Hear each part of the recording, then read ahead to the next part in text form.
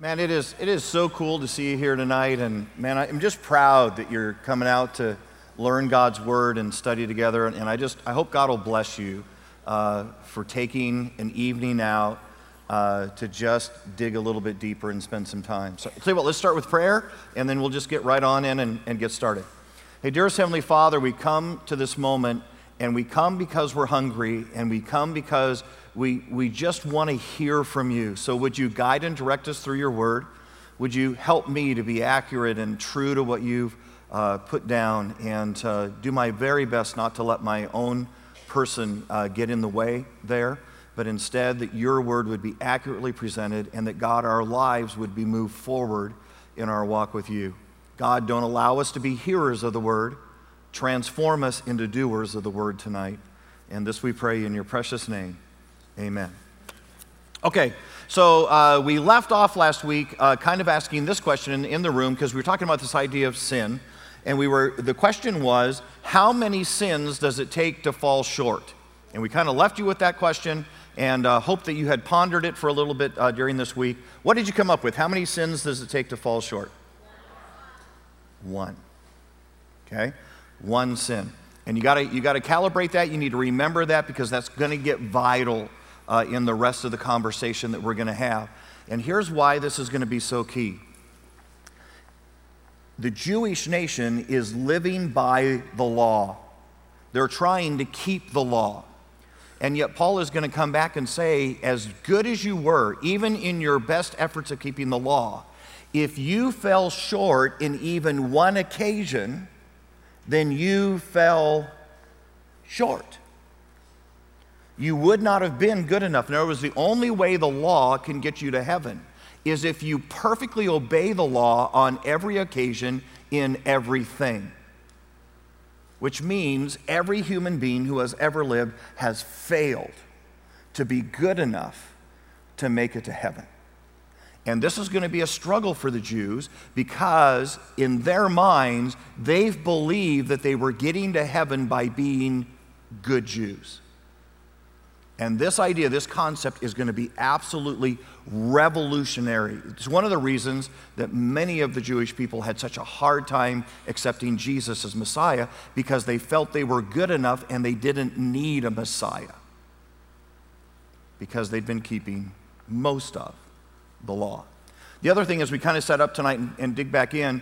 You remember what had happened, that Paul had come through and he said, okay, so all the heathen, because they should have known that there was a creator and someone bigger, stronger, and smarter than them, and they pushed that knowledge away, those people are guilty. And then he said the moral people who tried to put their morals and live good moral lives, but the reality is they were kind of hypocritical, because they actually didn't even keep their own moral things, and their own consciences convicted them of being less than moral. And then he came back in the third and he said, and even us who are Jews, because we have not kept the law, are all guilty before God. Now, what you need to understand is that this idea for the Jew, that they are condemned, that they need this is a revolutionary concept. Now, you can argue it shouldn't have been, because all through the Old Testament, there's passage after passage after passage connecting Jesus as the coming Messiah, and they should have been aware, and they should have understood what was happening. But the circumstances of the day, living under the Roman rule, they were looking for a political savior, not a spiritual savior. They're looking for someone to be a political king. They're not looking for someone to be Lord of their life. And this idea that they even needed a Lord is surprising and shocking to them. And they are struggling with this information. Matter of fact, remember the beginning of chapter 3, Paul asked the question for him and said, what advantage then is there even to having been a Jew if it didn't get us to heaven? And remember, he answered, well, you guys had the greatest advantage, because you had the Word of God. You had so much more information than anybody around you had. You had the prophets. You guys had a huge advantage. You just didn't understand what you were hearing. Okay, I think we got last time, if I'm not mistaken, through verse 20, or through verse 19. Does that sound right? Somewhere in there, yes? No? Okay, all right. Let's start in verse 20, and we'll see what we get to tonight. Verse 20, therefore, no one no one will be declared righteous in his sight by observing the law. Rather, through the law, we became conscious of sin. What do you think he means when he says that? I'm never going to be righteous. I'm never going to be right with God by obeying the law, but instead, the law made me conscious of sin. What's he trying to say to them in this moment?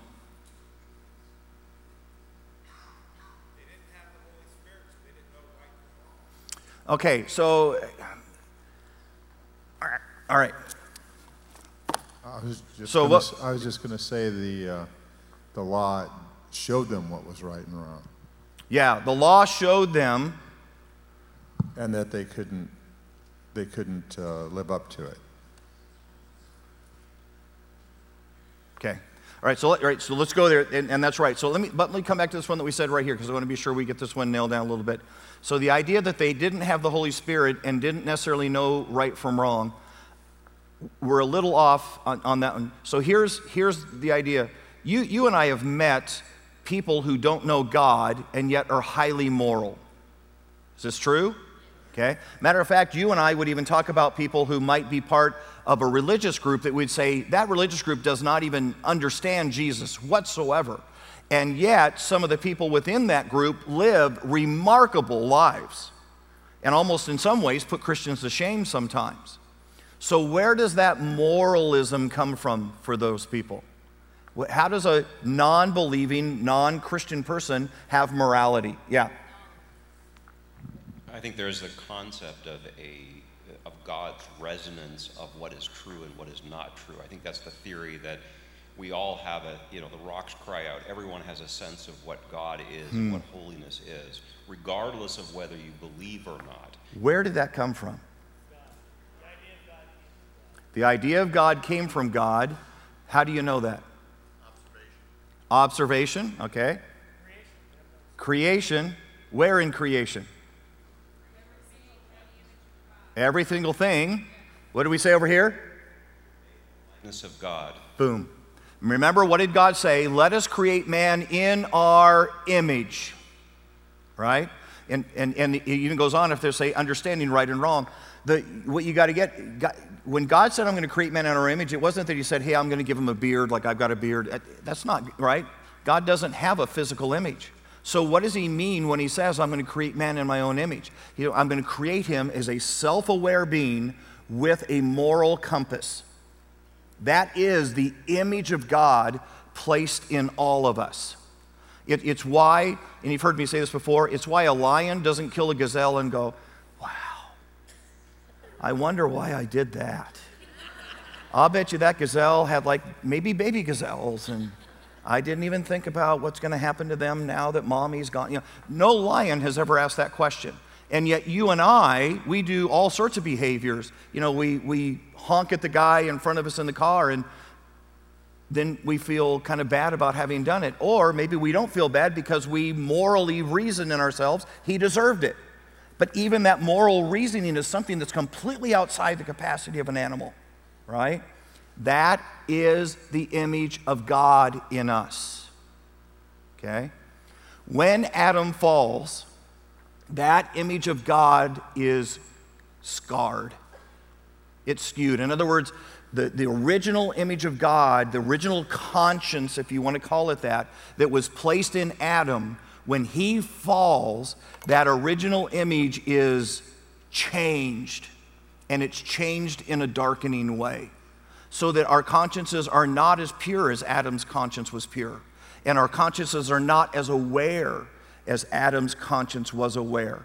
But you and I still retain that image of God, every human being. It's why men create religion, because there's something inside of them that says, there is a God and there is right and wrong, and I need to figure it out.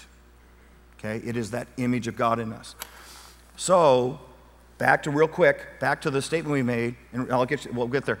So, people who don't have Christ in them have a little c conscience. Okay, it's the image of God. When the Holy Spirit comes inside of you, when you become a believer, the Holy Spirit takes what you and I would call our conscience and turns it into big C. And isn't that true? I mean, don't you look back from the moment you came to Christ and all of a sudden you go, crumb. Man, things that didn't used to bother me, they bother me. I feel so bad about that. And isn't it true that even as you go further in your Christian walk, all of a sudden you go, I'll bet you that's not the right type of movie anymore. Well, where's that coming from? Because the Holy Spirit is taking that original image of God and he's beginning to restore it inside of you. And it starts to become big C conscience. Okay? Makes sense? All right, question back there. The other thing, too, is that makes Satan's deceit in the garden all that much more deceitful because the tree wasn't the knowledge of good and evil. They already had that. Yeah. It was just all of a sudden now they're guilty. Yeah. The only knowledge of good and evil that Adam and Eve get is what is it like to be on the wrong side of evil. Right, the guilt. What is it like to have distance from God? So and it was exactly what Satan always does. It's always a half-truth, right? It's always a partial truth that he deceives us with on the deal. But yeah, huge consequence in the day. All right, real quick, and then we've got to go. Back to your question about the law. I Yeah. think the law highlights the inability of man to work their way towards God because of our inability to fulfill the law completely. Yeah. And therefore, it highlights the depravity and the sin that we inherently have and our need for a Savior. There you go. So here, and you're hitting it right on. So here's what, let's go back and read the verse because we got off and talked some other things. Let's go back because this is a big point. Verse 20. Therefore, no one will be declared righteous in his sight by observing the law. Rather, through the law, we became conscious of our sin. So in other words, you realize the law was unbelievable. And it was impossible if you were to take all the commands of the law and try to fulfill all the commands of the law. There was just no way you did it. And so you would fail in one, and you'd fail in another, and you'd fail in another. And the very purpose of the law was never to get a man to heaven. The purpose of the law was to help them understand that they were failing to get to heaven. That they were, remember the term? Falling short. So it's as if you shot an arrow at a target and the arrow fell short of the target. And the purpose of the law was as they tried to live up to the law, as they tried to be perfect, it was to demonstrate to them, you can't. There is no one you know, and there's no one around you who is making that. Everybody is falling short of the law. And the wonder and the blessing of having the law for them was to prepare their hearts for the need of a Savior. They should have, when Jesus came and said, I'm the one who rescues from sin, been thrilled out of their minds because they had spent years falling short of the law. Now, when you and I get caught up in doing good things and trying to keep lots of good commandments, and when we know in our hearts that we haven't really done as much as we should do, what's the most intuitive thing we do as a person in that moment?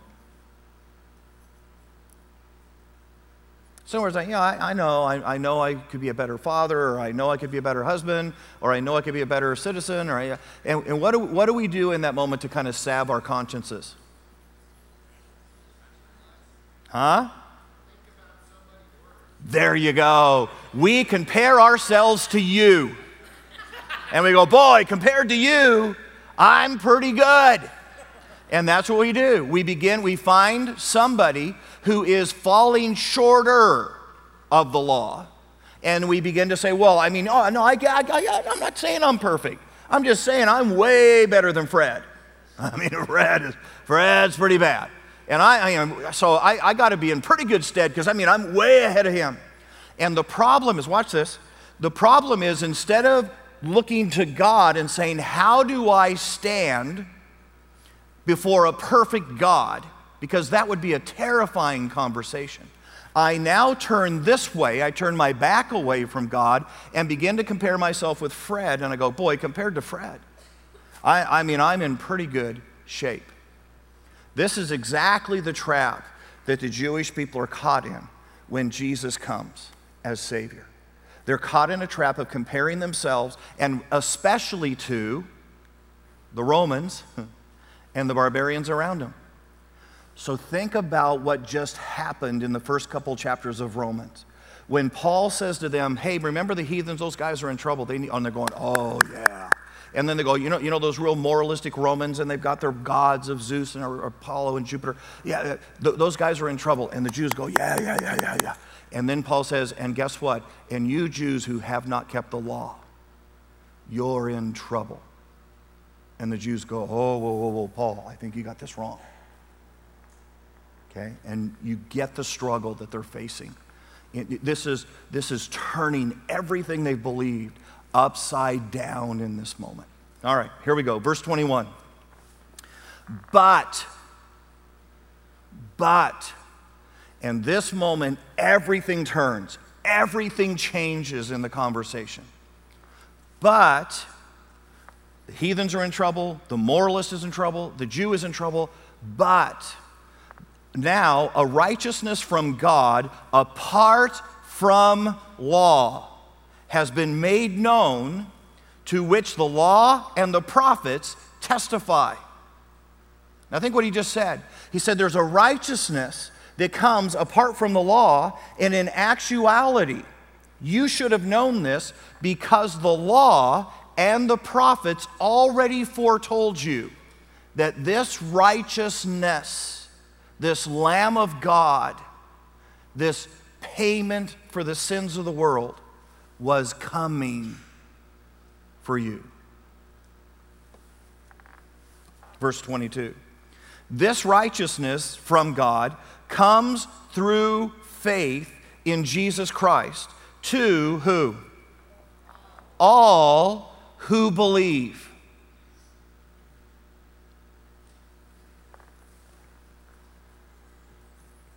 All right, we'll wait to get to that. All right. So this faith, this righteousness from God comes through faith in Jesus Christ to all who believe. There is no difference, for all sinned and fall short of the glory of God and are justified freely by His grace through the redemption. What's redemption besides a big Bible word?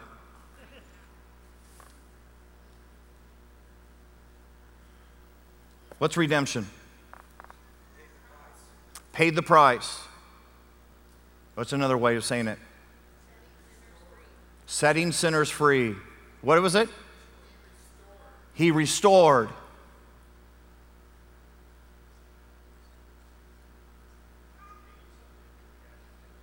What? Cash it in. Redeemed. That would be a good definition of redemption, yeah. So, yeah. Huh? Return to its previous position. And the sense of it, and you guys, all of that is there. All of what you're saying has almost the reflections off the crystal of redemption. The basic concept here is of buying back. How many have ever lived in California? Okay, so if you've lived in California, you realize that about half the things you buy in the grocery store, they charge you this like redemption fee. And so then you have to pay more for like your sodas because they're in a can. And you leave, and then the only way you get that back is if you bring your soda cans back. And then they redeem the fee that you paid on the soda cans. Yes? People are looking at me, no, I'm telling you, California, this is what they do. Okay, so this is this idea of redemption. It's the idea of buying back. And the idea is, and guys, Bible scholars have argued this and fought over this, and what happened there in the garden when Adam sins, when we've sinned, did Satan gain possession? Did we turn the pink slip over to him? Is it somehow buying back that way? I don't know that I can get there. I'm not sure that God in heaven was handing off a payment to Satan. I probably lean a little more on the idea that the payment or the redemption was a moral one. In other words, it was almost like there was a moral vacuum. There was a moral dent in the universe because of our sin. And God had to repay it somehow. And the choice was simple. It was either you repaid it yourself, which meant eternity without God. It meant hell. Or somebody was going to have to pay that price for us. Hence a Savior. This term redeemed is the buying back of you and me. It's the paying the price that we owed.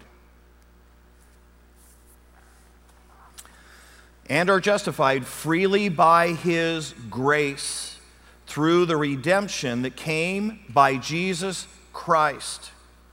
God presented him as a sacrifice of atonement. What's he referring to in that moment when he says a sacrifice of atonement? Anybody know? A sin offering. In Jewish law, you had to go, oh, here we go, all right, there you go. Yeah, isn't the a sin, when you sin, a cost of that sin is blood is shed? Yes. Am I right? So that redemption is, your sin is being bought back with the blood of Jesus Christ. Yep, absolutely. So here's how that references out. So here we go. It says God presented him as a sacrifice of atonement. So you need to get this picture, because if you had lived in Jewish culture, what Paul just said is vibrant. Here's why. Because there was a feast called the Day of Atonement. And what you would do on the Feast of the Day of Atonement is you would take the very best lamb out of your flock. You would stake it out, and you would have to leave it outside for a period of time to make sure it didn't have any disease, didn't have any mental disorder. And then on the Day of Atonement, you had to bring that lamb to the temple. And as you came to the temple, you would then be met with a priest there at the altar.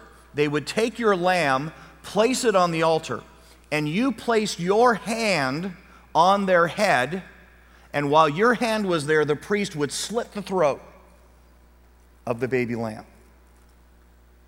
You had brought the lamb as an atonement for your sins. That's an interesting thing, because you had to do it again every year. Every year you had to bring another lamb, because the lamb did not have the capacity to actually take your sin away. So what was the point of the Day of Atonement?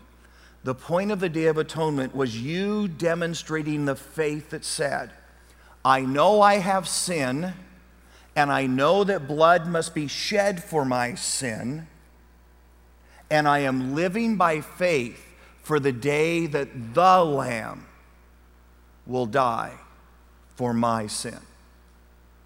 So you would go every year, and you would re-establish that. You would reaffirm your faith and belief that one day the Lamb would die for you. And it was as if, during that period of time, that God would say, as long as you demonstrate that faith, then I'll kind of blink my eyes. I'll not put you in judgment yet, because you've said to me, I want you to wait for the Lamb. Okay? I bring the Lamb for the Day of Atonement. So read the passage again. You ready for this? So remember, on the Day of Atonement, the Jews would bring their own lamb. They'd put their hand on the head, and the priest would slit the throat, saying, I know the Lamb has to die for me. God presented who? Jesus, as a sacrifice, as a sacrificial lamb of atonement. And he's saying it's God that put Jesus on the cross. No matter what the Romans did, no matter what happened politically that day. Remember, I think it's when Pilate looks at Jesus and says, hey, aren't you going to talk back to me? Aren't you going to defend yourself? Don't you realize I have the power to kill you? And Jesus looks back at him and says, you would have no power except, what's the next words? My heavenly Father gave you that power.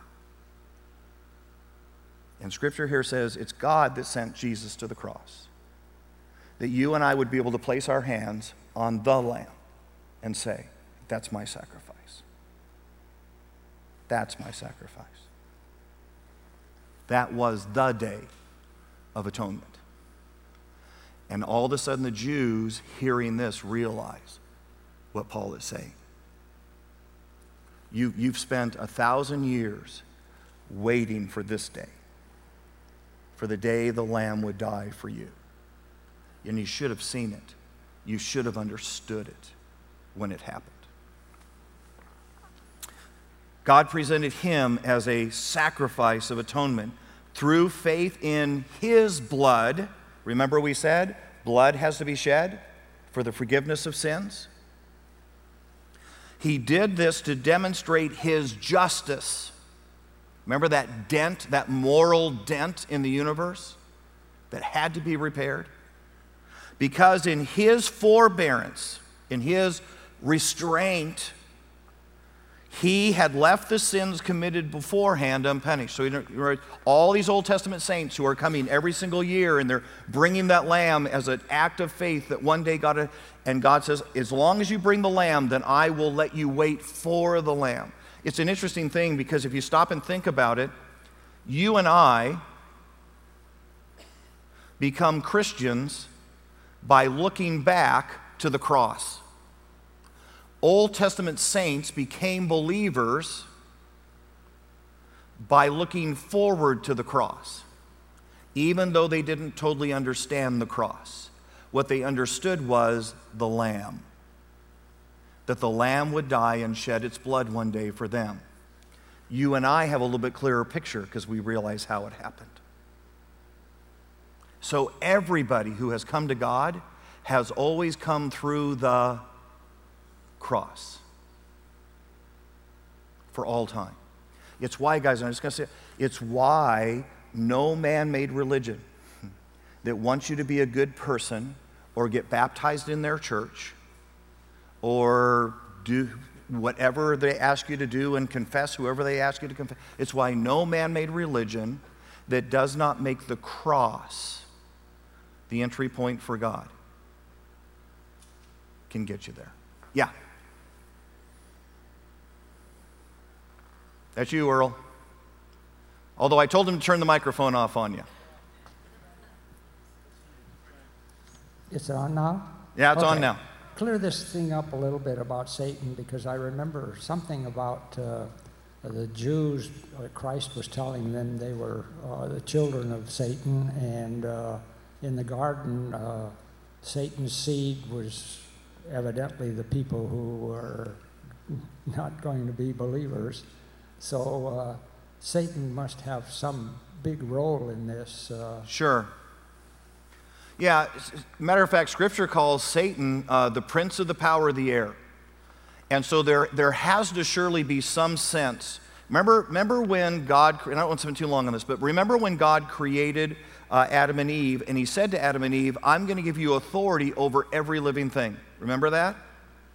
And there seems to be a sense in which Adam fell that he gave that authority away. And remember, immediately God said, okay, it's not going to be the same. You're now going to earn your way by the sweat of your brow. There's going to be thorns and thistles. Eve, you're going to have all sorts of pain and shame. All of this thing that God gave to us changed in that moment when Adam sins. And apparently, the authority of this earth shifted place in that moment as they did that. And that, therefore, it calls Satan the prince of the power of the air. And so he surely has an awful lot of involvement in it. Okay? All right. Verse 26. He did this to demonstrate his justice at the present time, so as to be just and the one who justifies those who have faith in Jesus. Not in Muhammad, not in Buddha, in Jesus. And guys, here's why I'm taking us through this and trying to make sure it drills down in us. Because if this is accurate, if what Paul is saying here, that the only hope of reaching God, the only hope of our sins being taken care of is Jesus and his death on the cross, it means that you and I have the most compelling and most important story ever in the history of the world. And it is up to us to be sure the world hears the story. Because without it, they die. Trying to be good people, but never being good enough. What then, or where then, verse 27, where then is boasting? It's excluded. On what principle? In other words, he says, if this is true, if salvation comes not by being a good person, but if salvation comes by admitting I'm not a good person and going to the Lamb and saying, I need the Lamb to die for me, how would you boast about that? How would you ever brag about that? And that's why he says, where's boasting once you understand how to become a Christian? You couldn't brag, because becoming a Christian is really in some ways giving up being religious, giving up trying to be good enough, and admitting you're not. So how would you boast? So where is boasting? It's excluded on what principle? On that of observing the law. So he says, if you were getting to heaven by being good, you could probably boast. You could probably say, hey, I'm such a great person, that's why I'm going. No, but on faith. For we maintain that a man is justified by faith apart from observing the law. Now again, guys, stop and think a second. He's talking to a group of Jewish people who have believed they were going to heaven by being good Jews. And this is just absolutely ripping their universe to shreds.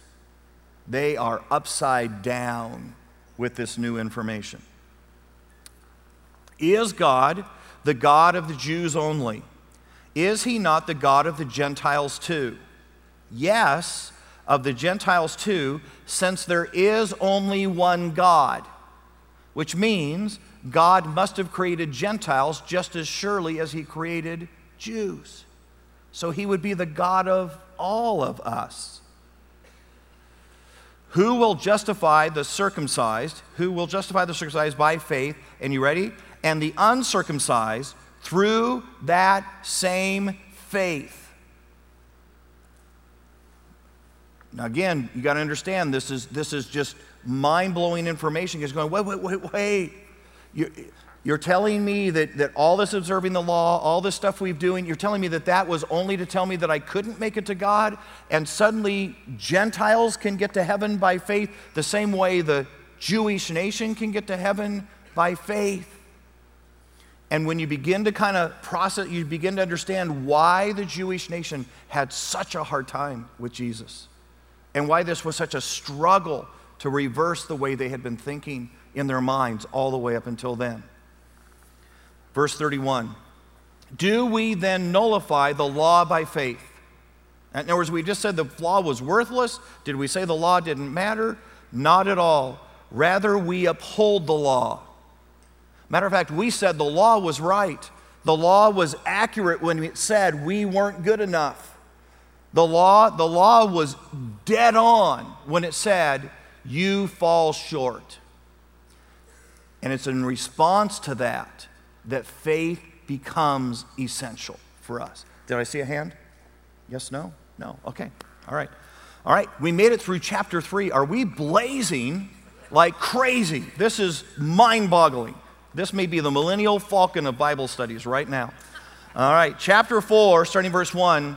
Oh, we did have one. Okay. Lynn. Yeah. We were talking about the Lamb for atonement. Isn't there somewhere back in probably the first 5 books that the Jewish people needed to bring in 2 goats or something, and one goat was sent out with their sins on it, and the other was used for atonement? Yeah, so what they would call it the scapegoat. But actually it's an interesting thing, because the scapegoat was actually the one that was considered the sins were on, and the scapegoat was released in the wilderness to go die. So, but yeah, they did. There was that moment in which they had the scapegoat that would go. Okay, now the second question is, we're studying all this today. The Jewish faith today has to know this. Yeah. And yet they don't come to this today? Yeah.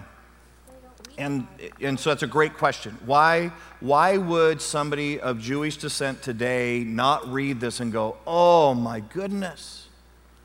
Well, it's the same reason that you and I would maybe look at some other faith or religion and go, I think that's just a sect. I think that's just a cult, right? And so you discount it rather than explore it. And the reality is the vast majority of Jewish people would have never read and never studied for themselves in order to see the things that you and I are talking about, and they haven't done it. The second thing that's happened so much with Jewish people, matter of fact, if we're taking a trip to Israel in February, and those of you that go on the trip with us, you're going to discover that Judaism in our present culture, for the vast, vast, vast majority of Jews, has now become nationalism. So it's almost the same way in which someone would say, hey, are you an American? Yeah, I'm an American. Oh, I'm a Jew. It's not a religious thing. It's a national thing. It's a birth thing for them. And so you'll find that the vast, vast, vast majority of Jews are not what you and I would consider practicing Jews, because they're Jewish only by birth. They're not Jewish by practice. And you have to get all the way into the Orthodox Jews before you actually get into Jews by practice. And now you're down to probably about 4% of the population at that point. Yep. Isn't it somewhere, I think in Ephesians, where it says that God put a film or something, blinded the Jews from the truth of Jesus until all the Gentiles were in. Gentiles meaning people who were us. Yeah. So I don't think it says necessarily to put a film or withheld it. No, he does say if you reject, then God's going to go deal with the Gentile. So all right, so let me give you just a real. So this is a moment of an end time conversation. How many are interested in a momentary end time conversation? Okay, pretty good number. All right. So here's what happens. Okay, so we'll just do this real quick. So an interesting thing happens when Jesus. So this is going to be the manger. Okay. Oh, there you go, manger, little arms. Okay, so Jesus is born on earth, comes to earth. If you go through the earliest part of the ministry of Jesus, if you read Matthew, I think it's all the way up to about chapter 13 of Matthew, over and over and over again, when Jesus is teaching the Jews, he says to them, you ready for this? The kingdom of heaven is at hand. Now think about that statement for a minute. The kingdom of heaven is right in front of you. Well, who was the king? Jesus. Okay? And if they would have accepted, think about this for a second, if they would have accepted Jesus as their king, now here's the deal.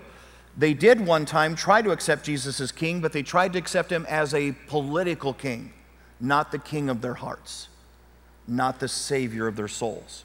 And you understand the difference, right? Jesus was not ready to be a political king. He had no aspirations to be a political king. He wanted to be the Lord of their hearts. He wanted to be the king of their souls. But he says to them, the kingdom of heaven's right in front of you. Do you want it? You get, I think it's to Matthew chapter 14. I'll have to go back and look. Matthew chapter 14. He stands in front of the Pharisees, and the Pharisees say to him, hey, wait a minute, you just cast out those demons. You did those demons by Beelzebub. And Jesus says, whoa, whoa, whoa, whoa, whoa, whoa, whoa, whoa. You're getting ready to commit a really grievous sin. Matter of fact, Scripture calls it the unpardonable sin. That you would stand in this moment and say what you just said, that I just cast out demons by the power of Satan. You realize that moment, it's the rulers of Israel looking at the Lamb of God and saying, you're not the Lamb of God, and rejecting the Lamb of God. From that day forward, Jesus begins to teach a different. He never again says the kingdom of heaven is at hand. From that day forward, Jesus begins to preach and say, the Son of God must die. I've been rejected. We're going to do a plan B. I'm going to a cross. Now, if Israel had accepted him, I don't know how that story works out, because there still had to be the shedding of blood for the forgiveness of sins. All I'm telling you is that in the early ministry of Jesus, the kingdom was offered and the kingdom was rejected. That when Jesus goes to the cross, something new happens. It's called the church. And for this period of time that you and I live in right now, God has set the Jew to the side, and he is now dealing with the Gentile. It's called the church, this assembly of believers that we are part of. When does the church end? Who knows? When does the church age end? Rapture. So when the rapture happens, Jesus comes and meets us in the clouds. All of you and I who are Christians go to meet him which means all the Christians are taken off the earth. Guess who's left? The Jews, to go through a 7-year period called the tribulation. And matter of fact, here's just an interesting side note, and then we'll get off this. If you read the book of Daniel says this: from the time that the Jewish people go into captivity in Babylon, it will be 69 weeks of years until the Messiah comes. If you take and measure from the time that they went into captivity, the death of Jesus Christ measures to the day. It says then there'll be a pause, and then there will be 1 more week of years. Guess what the pause was? You and me, the church. Guess what the last week of years is? A time called the tribulation. And during the tribulation, God will once again call the Jewish people to himself. Okay, all right. So we burned our brains. Everyone's going, oh! Okay, all right. We're actually doing an end time series in January, so it'll be fun. Okay, all right. So back to this. Okay. Chapter 4, starting in verse 1. This is going to get really, really cool I need you to keep thinking about this through Jewish eyes, because he's still having a conversation with Jewish people and helping them understand that salvation has come, okay? So try to put on your Jewish thinking here.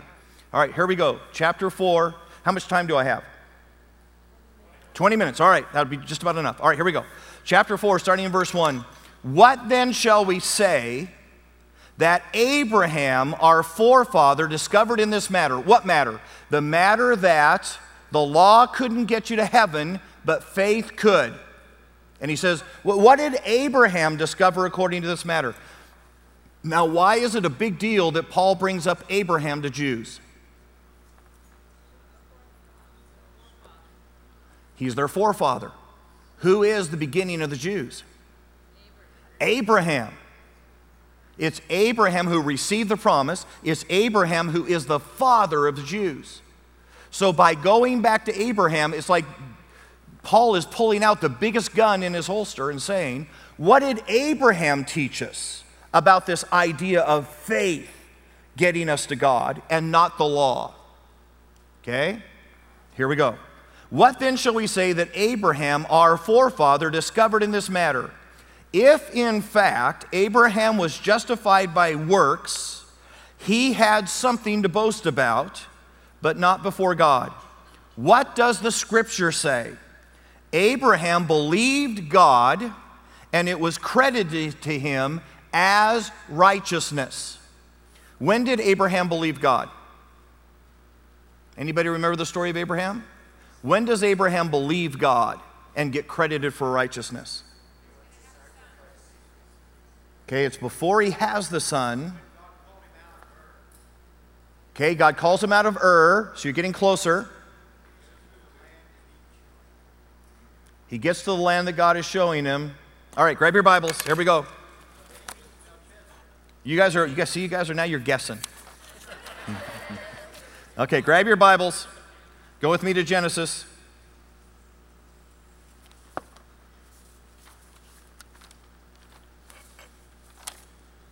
Here we go. Genesis chapter 15.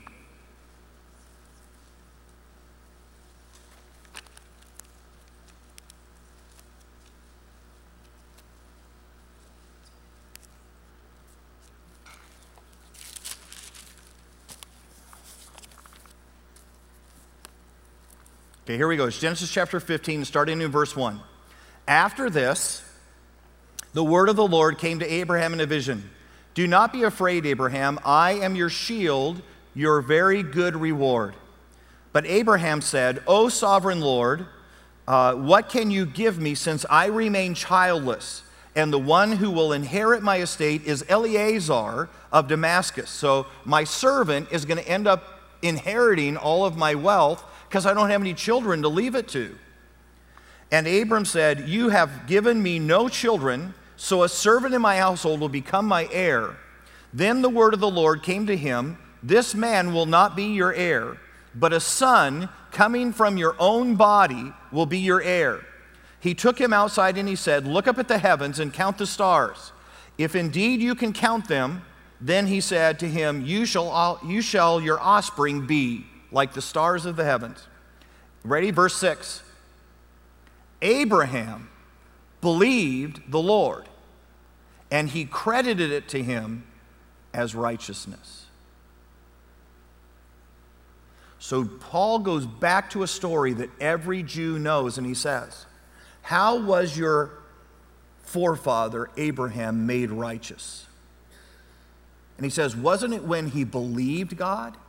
Wasn't it when Abraham had faith that the Bible said he became righteous? Because he believed that God was true and that what God had promised would happen? And the Jew has to sit in the moment and go, you know, I didn't think about that. I've told that story to my children 100 times and never stopped to realize that Abraham was credited righteousness based on faith.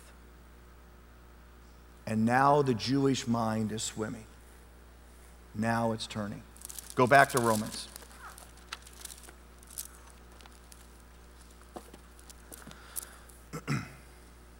Verse 2 again. If in fact Abraham was justified by works, he had something to boast about, but not before God. What does the scripture say? Abraham believed God. Genesis chapter 15, verse 6. And it was credited to him as righteousness. Now when a man works for his wages, he's not given credit to him as a gift, but as an obligation. In other words, if Abraham had done something to earn this, the Bible wouldn't have said that it was credited to him. It would have said it was his just deserts, his wages for having been a good man. Now, verse 4. When a man works for his wages, he's not credited to him as a gift, but as an obligation. However, to the man who does not work, but trusts God who justifies the wicked, his faith is credited as righteousness. Okay? So what Paul's saying, he's saying, guys, the scripture that you all know, the story that you all tell your children should have told you that it has always been an issue of faith and not an issue of works to get somebody to heaven. Now he shifts a gear. Ready? Verse 6. David says, why is it a big deal that Paul is pulling out David? He pulled out Abraham, now he's pulling out David. Why is that a big deal for the Jews? Why? Well, the Messiah is promised through David. That would surely be part of it. David was a man after God's own heart. He was a king, and he wasn't just a king, he was their favorite king. This is like saying to the American people, well, what did Abraham Lincoln say? This is a guy who's held in huge esteem in their history, okay? So verse 6, David says the same thing when he speaks of the blessedness of a man to whom God, what's the next word? Credits righteousness apart from works.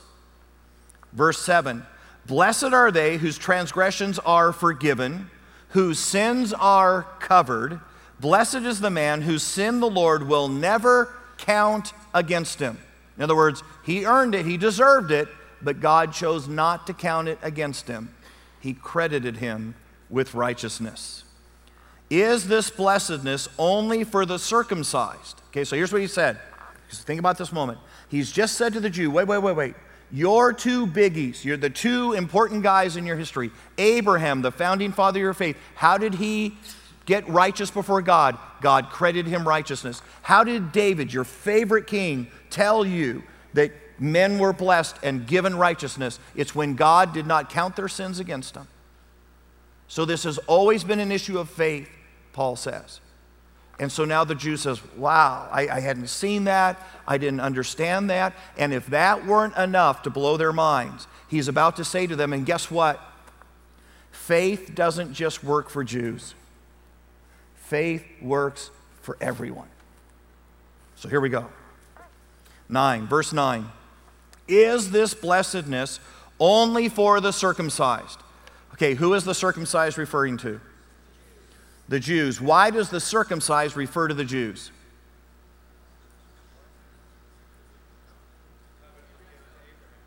Okay, so the covenant with Abraham was that they had to be circumcised. Every Jew did. And you need to know that if you go back in time culturally, it wasn't like today where you circumcised a lot of the boys because it was a hygienic thing and all of that. No male got circumcised.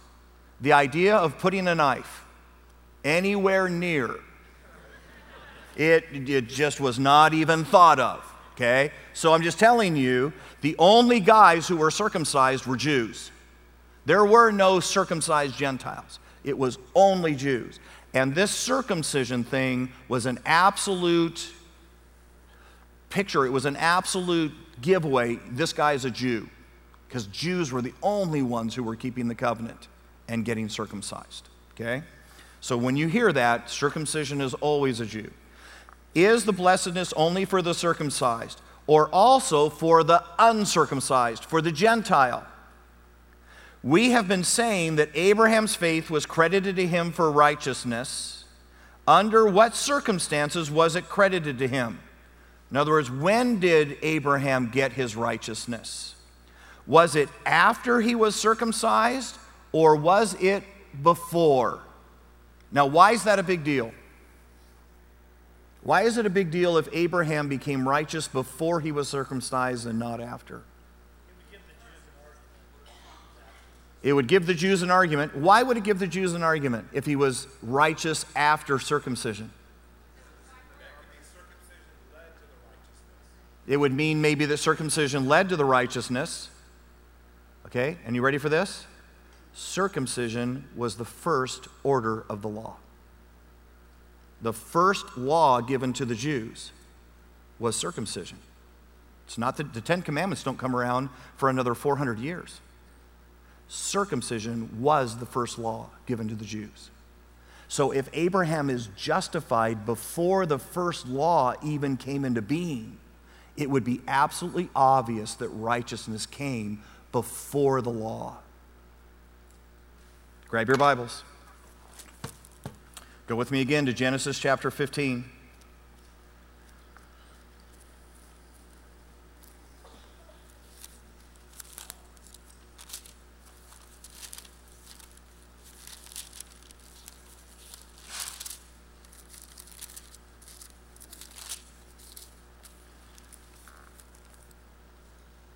Genesis chapter 15, verse 6. We're just going to read it again real quick.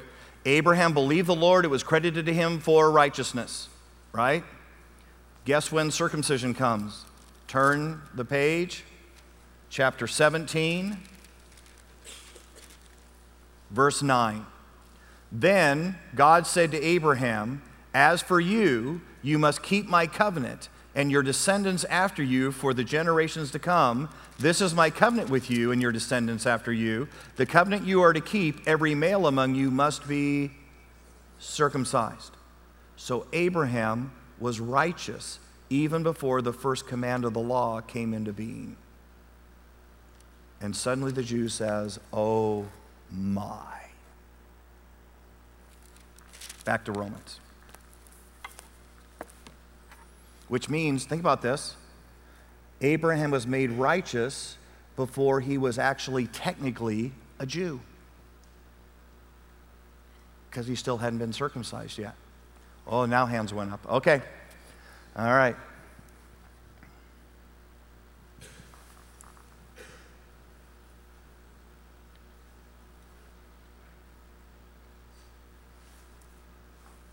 Yep. We keep turning that microphone off. It's on now. How did Abraham know what circumcision was? Was it a common practice at that time? No, God probably had to give him an owner's manual. I've got a feeling in Scripture it may have left out some of the detailed information that was passed on, to Abraham in that process. Yeah. I think I'm just curious why circumcision was even brought up. Why is I don't know how to word it, but why is That's because you're a girl. No, I'm why teasing. is it that why they based it off of? Huh? Why is it something they would base it off of is being circumcised. Yeah, so... Why is that the key detail? Yeah, and here's the deal. I don't know that we know exactly why God chose this idea of circumcision. One is surely that it was so culturally abnormal that any male who had that done you would never have done it accidentally, right? So it was a clear setting apart thing that those males were doing to say, I am set apart to God. Others have kind of surmised that the cutting away of the flesh is supposed to be symbolic of I'm cutting myself away from kind of the fleshly world, this world, and I'm setting myself apart. I don't know if you want to go there or not. All I know is if you were a Jewish male and circumcised, it made you highly unusual in this culture. It was a setting apart thing. Yeah. Yeah.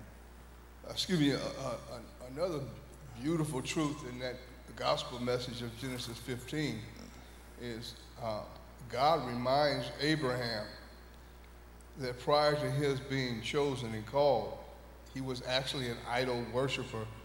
In verse 7, he says, let me remind you, I brought you out of Ur, where he and his father were sun worshipers. Yeah. So Abraham was a Gentile. Abraham was not a Jew. He was just a nomad.